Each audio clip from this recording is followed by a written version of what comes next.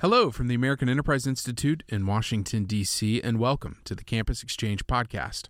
I'm Jeff Pickering, Director of Academic Programs here at AEI, where this week we had the good fortune of connecting a student from our network with an AEI scholar to talk about the House of Representatives right as the vote was unfolding to elect Representative Mike Johnson of Louisiana as the next Speaker of the House. After 22 days of stalemate, you simply cannot script this, which is why you should be sure to subscribe and share the Campus Exchange podcast with your friends so you never miss an episode and so that you can stay in the know of all the ways you can engage with AEI, such as applying to the 2024 Summer Honors Program, which our application for next summer just launched. And I'll be talking more about it soon here on the show, but for now, you can go to aei.org/SHP for the full list of 2024 seminar offerings. Now to this fortuitously timed episode. Joining us are AEI scholar Phil Wallach and AEI Collegiate Network member Shantanu Kamath from UC Berkeley for a conversation about Congress. Enjoy the show.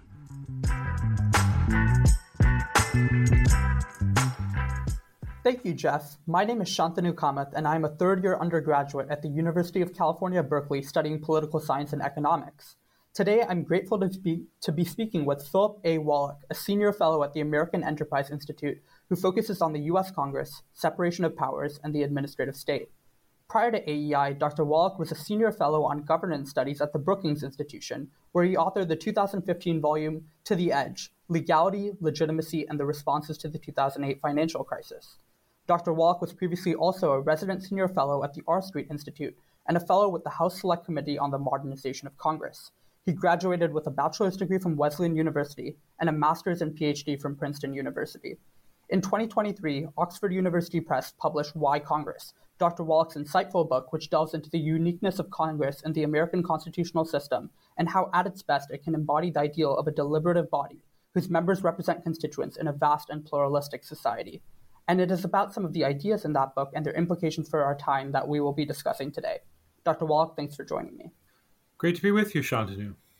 So Newt Gingrich, who features prominently in Chapter 5, Conservatives Against Congress, is a seminal figure in both the Republican Party and the evolution of the House of Representatives as a whole. So I think that would be a good place to start.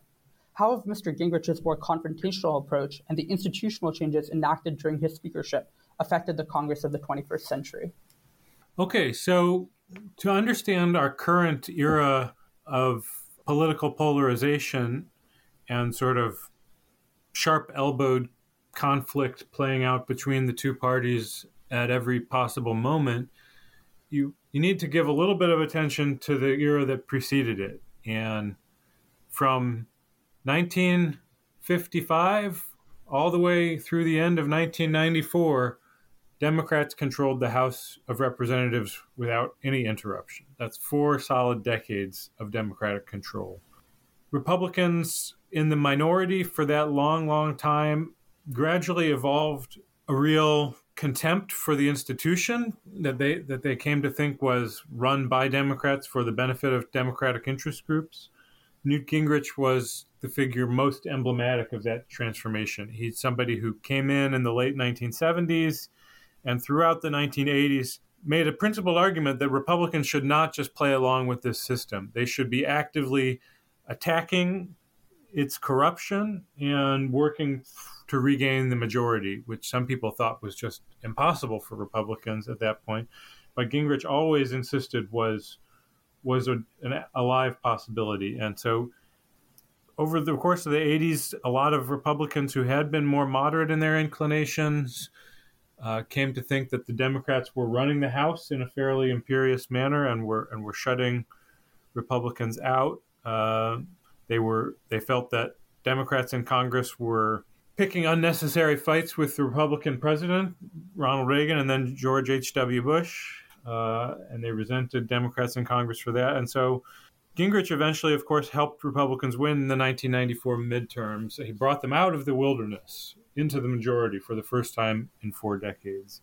So he was a figure of immense influence because of having led that transformation. And Gingrich had really an idea of how politics should work that was all about confrontation, all about drawing contrasts, all about taking the conflict to the American people and letting them decide through elections. He's really not about compromise. He's really not about legislative deliberation. He thought that the deliberation sort of happened out in the media for the American people to decide. And so after he got elected Speaker of the House in 1995, you had to have the sense that he thought that that sort of decided the most important questions about what should happen to American public policy. And he and Republicans in the House majority ran into a lot of very profound disappointments that year. They sort of imagined themselves sweeping in and repealing all of these Great Society programs and restructuring the federal government from top to bottom. And they found that Senate Republicans were a lot less enthusiastic about these projects. They found that the president, Bill Clinton, was much less of a pushover than they imagined he was going to be. And so they had a lot of disappointments and eventually sort of pulled back their sort of frontal assault and found ways of things they could compromise on. Of course, in 1996, pushed through a very important welfare reform bill that Clinton tried to make in part his own. But Gingrich's style of sort of seeking out confrontations, trying to make it all about the next election where the American people could have their say, that really left an imprint. And I would say ever since he left, that model has sort of predominated. And we've seen a centralization of power in congressional leadership, and the leadership preoccupied with questions of how they can frame the next election, how they can steer the public policy agenda for the purpose of their political needs. That's something that in my book I have a lot of criticism of, because I do feel like for Congress to fulfill its potential that it needs to in our constitutional system, it has to be a place where compromise happens. It has to be a place where we don't just always think about appealing to the voters at the next election, but get things done today on the basis of what we think are the needs of the people.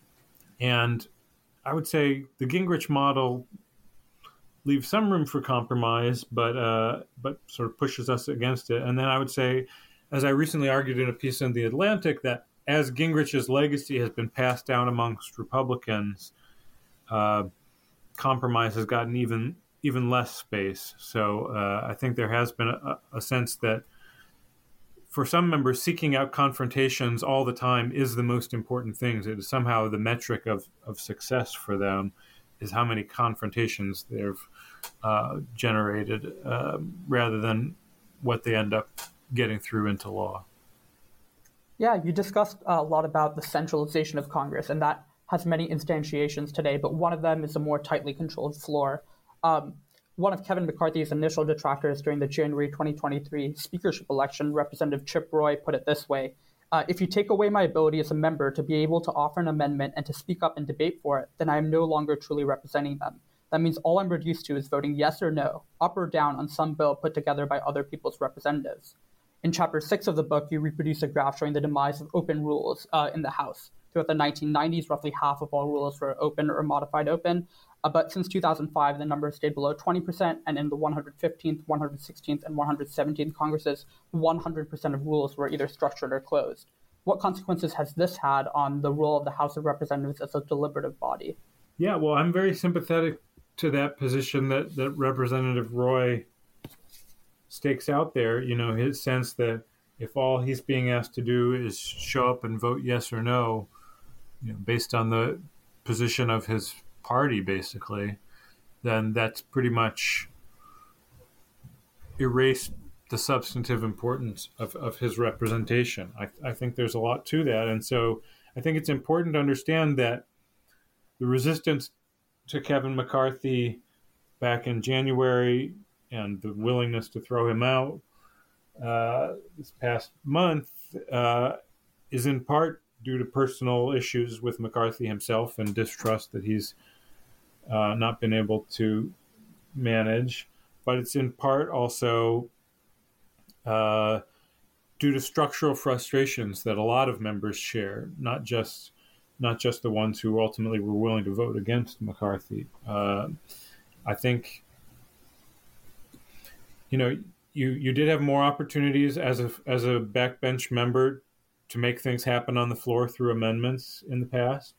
I think you also had a sense that working through the committee process was a more reliable way of having influence in the past, because the committee's bills were actually given the chance to succeed on the floor, maybe with the chance of also amending them there. But I think what a lot of members feel today is that on all the most important legislation, you get a version of the bill worked out in the leadership offices at the last minute, and then it's put before members basically on an up or down vote. Maybe you let one or two amendments get voted on to mollify some angry faction, but mostly you get an up or down vote.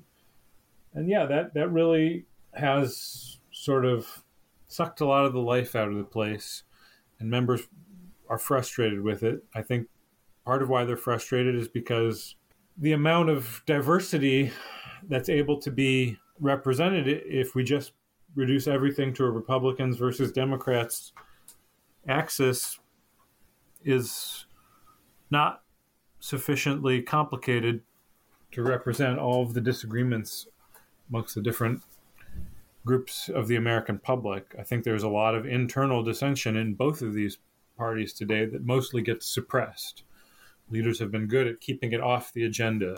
And I think a lot of the conservatives are saying, no, you can't keep us off the agenda. We are willing to break the whole system down if you try to completely suppress us. We demand something different. And so that's part of what you're seeing play out in 2023 is the hopes that some different order will come to pass. Yeah, in the chapter about the triumph of partisan posturing over politics, you address some of those points, and in particular, how the incremental accumulation of power in House leadership, especially in the 21st century and the late 20th century, has occasionally precipitated a counter-response. Until this month, the most prominent example involved Speaker John Boehner, when the then incipient House Freedom Caucus pressured him to resign in 2015. Similarly, in October 2023, Representative Matt Gaetz filed a motion to vacate Speaker Kevin McCarthy, which was supported by all Democrats as well as 8 Republicans. What similarities and differences do you see in these two cases of Republican speakers, and what do they say about the state of the Republican conference, and how can that be addressed perhaps in a Representative Mike Johnson speakership? Well, he's got his work cut out for him. I think it's not just Boehner and McCarthy. More broadly, it's that ever since the Tea Party movement emerged at the time of the financial crisis, the Republican Party has really had a difficult time keeping itself together as a governing coalition in the majority. And so sometimes it's been in the minority, right? For the 2019 to 2022, it was back in the House minority, which is kind of an easier place to be. You can just rally your side together around opposition to the Democratic majority at that point. But when they're actually in the majority themselves and have governing responsibilities, they've found it pretty difficult to reconcile what the different parts of their party want. It seems like this far right wing really wants conflict above all else. They hope that this conflict is going to somehow radically restructure our fiscal trajectory, especially. They hope it's going to make us cut back on federal spending in a really dramatic way. And they want some big showdown that's going to let that happen. Whether that means shutting the government down for a while, maybe even seriously entertaining the possibility of a debt default on one of these debt ceiling raises. They say it's worth it because we have such a crisis situation on our hands that we need to just do an about face. And then the rest of the party says, well, we agree with a lot of your substantive concerns, but we don't think it's worth crashing the whole government, or we don't think it's worth flirting with debt default. And if you're not going to pass these bills with us, then we have to get together with Democrats and pass them. That's the predominant model, but it hasn't been actually a politically sustainable one. So Boehner brokered a deal with Democrats in the fall of 2015 and found that it was going to be hard for him to do that and keep his job. So he just decided, okay, he would broker the deal and take himself out of the equation, retire immediately afterward. That was how he got out of it. Paul Ryan, I think, as Speaker, was having a lot of the same troubles, especially in the first 2 years of the Trump administration. Some of those cracks were beginning to widen into big fissures in the party once again. He ended up retiring, and the Republicans went back into the minority after the 2018 midterms. But he really had the same struggles and no obvious long-term answer to them. And then McCarthy, barely got himself the speakership because of the very narrow margin Republicans had this year, and never had an answer. And ever since he made the deal with Democrats about the debt ceiling back in March, it kind of seemed like there were folks that were lying in wait for their moment to get rid of him. They were willing to vote down rules that their party put forward, which is a really unusual thing for the House of Representatives. Rules are the way that the majority party structures the agenda. Most of the time, party votes in unison, but they wouldn't in this case. That was sort of spelling big trouble for McCarthy, and he never had an answer. It turned out he was pretty good at projecting an air of sunny Californian confidence for a little while, but it was paper thin. And when Matt Gaetz decided to test it, I don't know that Gaetz knew he was going to get rid of McCarthy, but it turned out he did. So now it looks like, as we are recording this, that Mike Johnson is on his way to becoming the next Speaker of the House after this long interregnum. But there's no obvious answer for him either. I think he comes from a really conservative part of the party, and so perhaps that gets him some amount of kind of a honeymoon period coming in here at the beginning, where conservatives will let him figure out a way forward without coming for his job. But there's still this underlying tension where folks like Matt Gaetz think it's more important to cause some crisis that gets America to get its act together than it is to keep the government open. And another big part of the party says, hey, there's a lot of things happening around the world. We need to attend to governing right now. We need to make sure we are sending money to Ukraine and to Israel and keeping this government going, even if Joe Biden is the president and we're not happy with everything that he does. So there's this basic divide in the Republican Party that hasn't gone anywhere just because Johnson will become the Speaker. And how he manages that tension will be the story of House politics in the next year or so. It's neither I nor anybody else has any idea how that will go. One of Representative Mike Johnson's on his list of priorities in a letter he sent to his Republican colleagues was to restore regular order to the House of Representatives. Similarly, former Speaker of the House Paul Ryan, when asked on a December 2022 podcast with AEI's Kevin Kosar for one piece of advice he would give a future speaker, replied, "Decentralize the power, open the place up. You won't control or predict every outcome, but that's okay. That's the sloppiness of a republic and the way it should be." An open legislature would seem to embody both the promise of deliberation and compromise and also the perceived drawbacks of messiness and an inability of the majority to get the full extent of its agenda passed. What would you say to people who fear that a return to a more open House could undermine their policy objectives, given that, in the words of Representative Thomas Massey, regular order is at odds with predetermined outcomes? And given this reality, is it actually plausible we see a return to regular order anytime soon? Well, yeah, you raise the tension in a good way. So on the one hand, these hardline conservatives think it's absolutely imperative that we cut spending in a big way right now.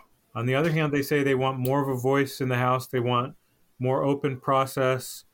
But more open process, in the end, lets a majority work its way, lets a bipartisan majority work its way, work its will. And there's a real tension there because it's very likely that a bipartisan majority will keep spending more or less on the trajectory that it's on right now, rather than making any really dramatic cuts.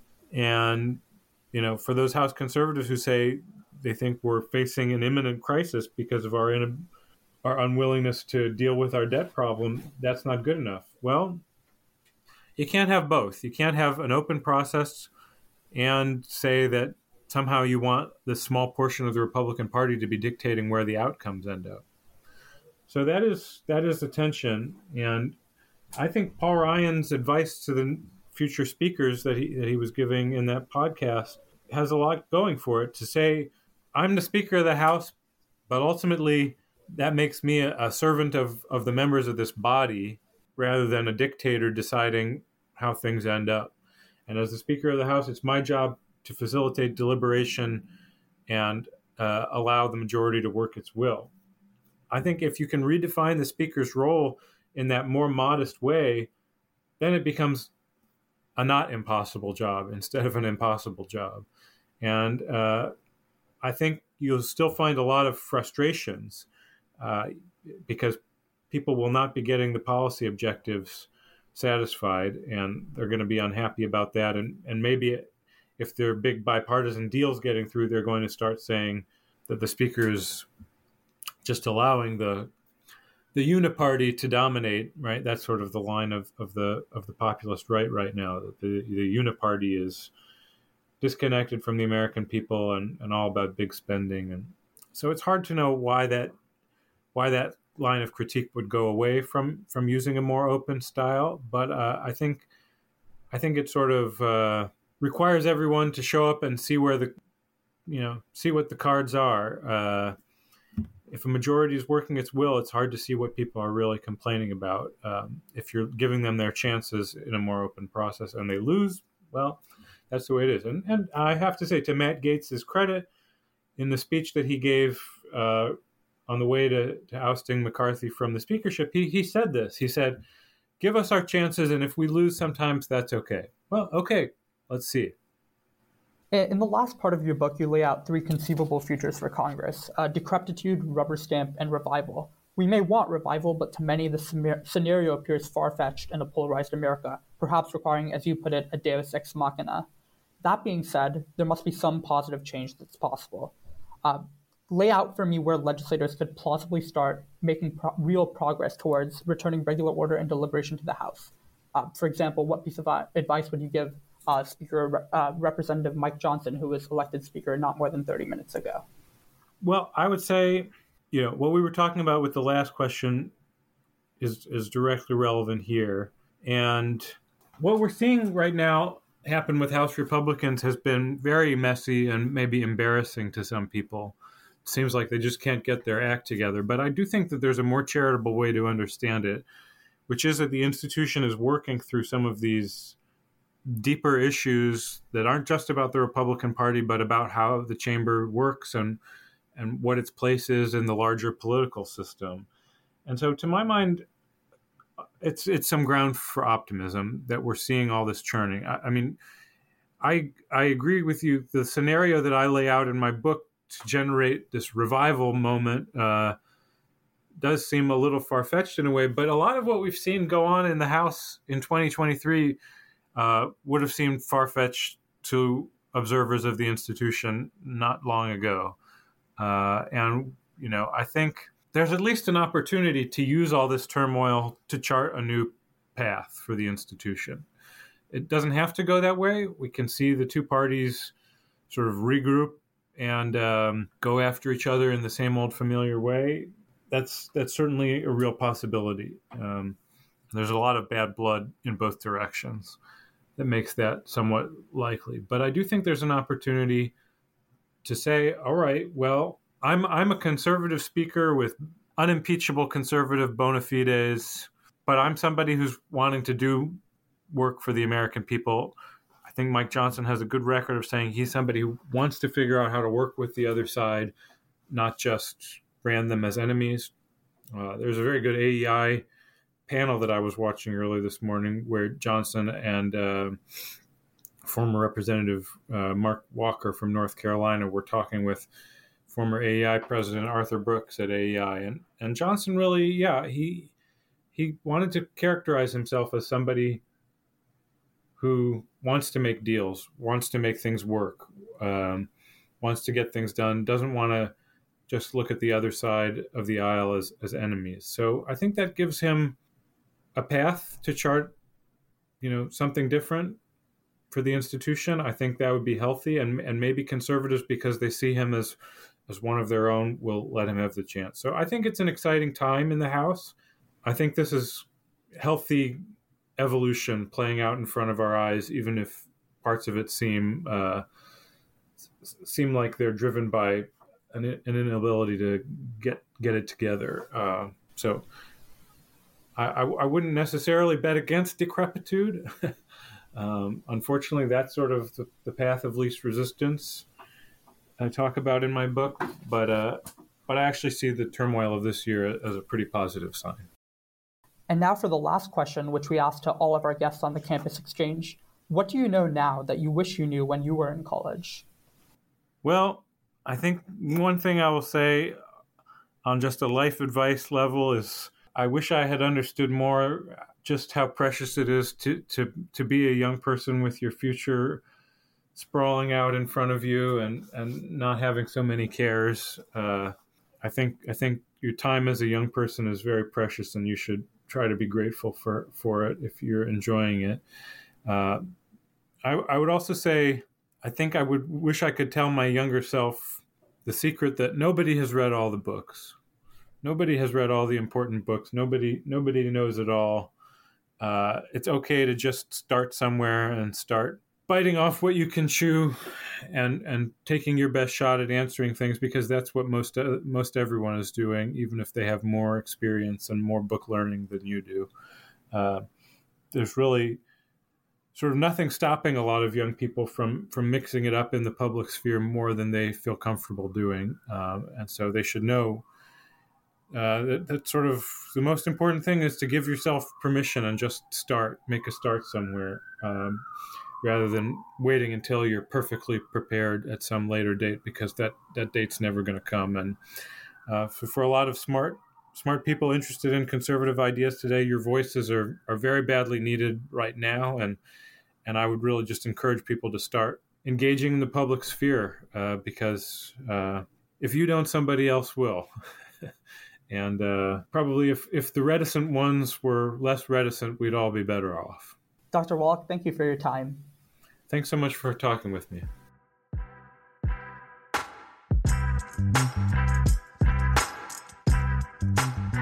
I hope you enjoyed the conversation. Our vision for equipping and developing student leaders to renew healthy civic engagement on their campuses is rooted in AEI's history and mission. The American Enterprise Institute was established in 1938 and continues today as a community of scholars and supporters dedicated to defending human dignity, expanding human potential, and building a freer and safer world. The work of our scholars and staff advances ideas rooted in our belief in democracy, free enterprise, American strength and global leadership, solidarity with those at the periphery of our society, and a pluralistic entrepreneurial culture. If you want to join us in this effort, visit aei.org or check out the link in our show notes, and be sure to subscribe to this podcast to stay informed of our events and opportunities for students. See you next time.